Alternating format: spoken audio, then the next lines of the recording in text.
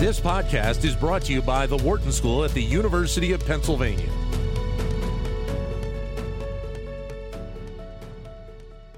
A new book co-authored by Wharton marketing professor Pete Fader looks at the relationship between companies and their customers and the understanding that companies need to have a deeper dive to better understand those who they serve. The book is titled The Customer Base Audit. His authors on the book are London Business School marketing professor Bruce Hardy and Michael Ross, chief scientist at Edited. But a pleasure to have our friend Pete Fader back with us. Peter, great to talk to you again. How are you, sir? Dan, it's wonderful to talk to you as well, and glad to dive into my new book.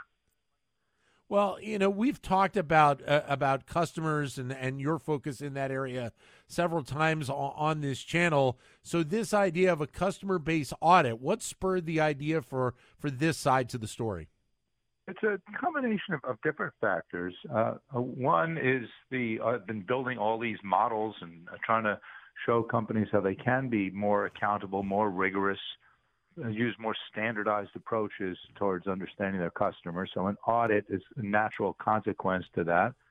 Secondly, as you know, I've done a lot of work on customer centricity, that not all customers are created equal, and I recognize those differences as a source of value. But there, again, like so much of marketing, it tends to be a bit qualitative. It tends to be more intuitive and judgmental. And I want to say, no. We're going to stand by the numbers. And third would be a lot of my recent work on customer-based corporate valuation, saying that if we look at our customers and project forward how long they're going to stay and how often they're going to buy, we can do a better job of forecasting revenue. But before we look forward, before we forecast, let's look back, or let's look at the present to make sure we understand the value of those customer assets as they stand today. Lots of reasons. So then a customer base audit is what exactly? Well, just like a traditional financial audit, where you're going to have a fairly standardized set of analyses and metrics and measures you're going to look at and look at it both internally to make comparisons across business units, time periods, geography, as well as externally, giving your various stakeholders something to really understand what's going on underneath the hood. And companies have such rich data that enable them to do this, yet for various reasons they're afraid to. They feel that either the data doesn't tell the whole story, or they feel that their business is at a particular change point right now, and it's not reflective of its true health. Or there's just a number of reasons why, whether it's ignorance or fear, that companies aren't doing this kind of thing regularly and rigorously, and we're trying to change that. And so how does this tie back to that work that we've talked about in the past around customer centricity then? Well, as the subtitle of the book says, this is actually the first step on the path to customer centricity. Before you take my word for it and say, oh, customers are not created equal and so on, before we take anything for granted, let's look at the data. Let's just take an objective look with no judgment, with no hypotheses. Let's just do some simple, straightforward data summaries and look to see what we have. And when you do that, then you start to notice that what's up with these customers over here, and why are they so much more valuable? And so it raises a lot of questions that both lead to customer-centric strategies, but also lead to just a better understanding of the source of revenue for the company. So with the mindset of some of these firms then that may have some hesitancy around this, they have the capabilities to have that better understanding, but maybe they're not taking as deep a dive as maybe they need to. That is right, and I'm not sure if it's the depth of the dive or it's the frequency that they do the dive, or just the kind of standardization by which they do it. Too often, look, a lot of companies are doing one or more of these analyses now and then. Now, they have a particular question that would be along the lines of what we're talking about. They'll dive in, they'll do it. We want to see companies doing it regularly, whether there is a new product they're launching or whether there's some kind of economic crisis, doesn't matter. You're not doing it only when the need arises. You're going to be doing it every quarter or every year, just like a traditional financial audit. So a lot of it is to bring that regularity to it, instead of just viewing these quantitative marketing exercises as something you do on an as-needed basis. I would imagine it has to surprise you then to a degree that you don't see that kind of standardization with trying to gain this information and have a better understanding that why it has not gone on in years past to a degree. Yeah, it's surprising, disappointing. The surprising part is that companies can get away with it. So the problem is this: the marketing folks are, and these are terrible stereotypes, but they're not that far from the mark. The marketing folks are often kind of afraid of the data. Again, they feel that that behavioral data, who bought what when, doesn't tell the whole story. So they try to enrich it with a lot of kind of qualitative, demographic, personality kinds of factors. And on the other side, the finance people are skeptical about kind of any data that comes out of marketing. They don't look at customers as hard assets that can be measured and compared. So we're trying to carve a line right down the middle that will bring both parties together. And when we have these conversations, companies respond very, very well. And they'll say, yeah, we're aspiring to do that. Thanks for the guidance. The book's been very well received. But seeing companies actually take action on it and make this a C-level priority, that's still going to take some time. And so the potential benefit is, it sounds like, potentially a significant one when you're talking about the bottom line of kind of putting that type of structure in play in terms of understanding where the company is, either to the plus side or to the downside, so that you can react off of it and make better decisions in the future. Very well said. And once again, everything you just said would be for internal purposes to help guide and allocate and evaluate, just as important from the outside as well. If we think about so many lawsuits recently, like the whole Twitter Musk lawsuit, it was all about how many customers they have and how active are they.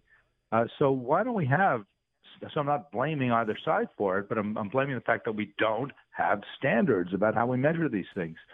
So I think inside, outside, business issues, public policy, it would just be great if we could all agree on a common set of analyses that should be done regularly, and that's what we're hoping that the customer-based audit will achieve. So let me circle back on that for a second, because it sounds like in part what you're saying is we see more and more pressure coming from the consumer towards the company, towards the business, of what their expectation of what the company is doing on a daily basis, whether it's, the daily operations in the store or the partnerships that they develop, et cetera, so that both sides have a better understanding of where everybody stands at the moment. That's exactly right. We just want to bring clarity, understanding, better guidance, less uncertainty. For the most part, the way that we manage and measure marketing is pretty much the same as it was 20 or 30 years ago, when we didn't have the kind of data, when we didn't have the kinds of analytic capabilities, and we didn't have the kind of pressure that you just referred to. Today it's different, and it's time to wake up and start smelling the data and see what direction that sense takes us. So it sounds a little bit like you've kind of tried to, you're on that line right between two sides that are battling against one another. Think of the great wars in our history, and you're right on the front trying to draw that line so that both have an understanding of where this goes. Yeah, and of course I wouldn't want to phrase it so much as a battle, more as a kind of a misunderstanding of what the role is and how you can be held accountable for it. And we've had some pretty good success. A lot of the customer-based corporate valuation work has really gotten the attention of finance, accounting, investor types to say, we really should be looking more carefully at marketing. And all we're trying to do is to use this book as that first step in that direction, before we worry about stock prices, before we even worry about long-term revenue. Let's just see how much gas we have in the tank right now, and how well suited we are to keep on driving. What would the process be then in conducting a customer base audit? Would this be something that that the company itself could do internally, or would this be from an outside third party? How would that most likely play out? Great question. We want it to be the case that companies can do it internally and do it fairly easily, doing the vast majority of it with Microsoft Excel. And so in the book, we talk about 5 different lenses, 5 different slices of the customer transaction base. I'm not going to get into all the details now, but one would be kind of a cross-sectional slice. Let's just look at all the customers, like as of this period, and see how they vary. Another would be, let's take a group of customers and just watch them over time. How is their value changing? So again, analyses that a lot of companies will do every now and again, but sometimes they get lost too far down in the organization. People don't tie them to other kinds of decisions. And we're just trying to pull it all together and sometimes formalizing a bunch of analyses that no one should be surprised at any one of them. They should just be surprised that they haven't been brought together before.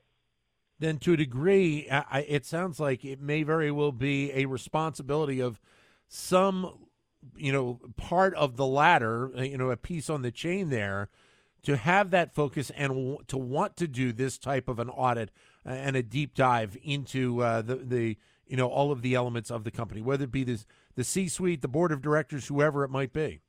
That's right. We definitely want it to be at that level. One of my fears is that the book will be only read by the folks who already believe this, and that would be. I want them to read it too, to basically fuel their arguments for more resources and more attention about customer metrics. Very important for the C-suite. We see more and more companies that are starting to have a chief customer officer, and I love that idea because it's something that stands somewhat independently of marketing or finance or operations, but ties in with all of them. And how would the chief customer officer be held responsible? Well, it's not going to be all about just customer satisfaction or what social media is saying about the company. It's got to be good, hard dollars and cents numbers. So we're aiming it at that kind of person, again, as well as anyone else who cares about what's going on with customers. So a company kind of takes this framework and puts it into use. What do you see are the benefits of having this type of understanding off of this data kind of at the fingertips of a company? Well, obviously, there's just the clarity of just what our customers are doing, how they vary, how they're changing over time, how it varies across different business units, how it ties in with particular tactics that we're doing, a particular promotional campaign or a new product launch or something like that. So part of it is just bringing that kind of clarity and I don't want to say certainty, but deep understanding, just for the routine things that we do. But then part of it is big picture. What is the health of this company? And what should we be doing next? What should we be doing differently? And how much should we be spending on those kinds of activities? So a lot of those larger issues about resource allocation should be driven by and evaluated by the overall value of the customers that are affected by them. Do you believe that maybe we are headed in that direction already, but this is a way with this book to try and guide it even farther as we move down the road in these types of discussions? Absolutely. I look at the impact that the work on customer centricity has had, the 2 books that are written earlier about that broad topic, and how many companies are leaning in, and whether they're reading my stuff or not, but they're saying the right things, they're starting to do the right things. We just got to make sure that they're leveraging the data to support those statements and decisions and their next steps. Pete, you have always been a great supporter of ours, and we are always grateful to have you come on and talk about the work that you're doing around customers and centricity. And thank you again for giving us a few moments today. Thank you so much, Dan. Appreciate the chance to talk about it. You got it. Peter Fader, Wharton marketing professor.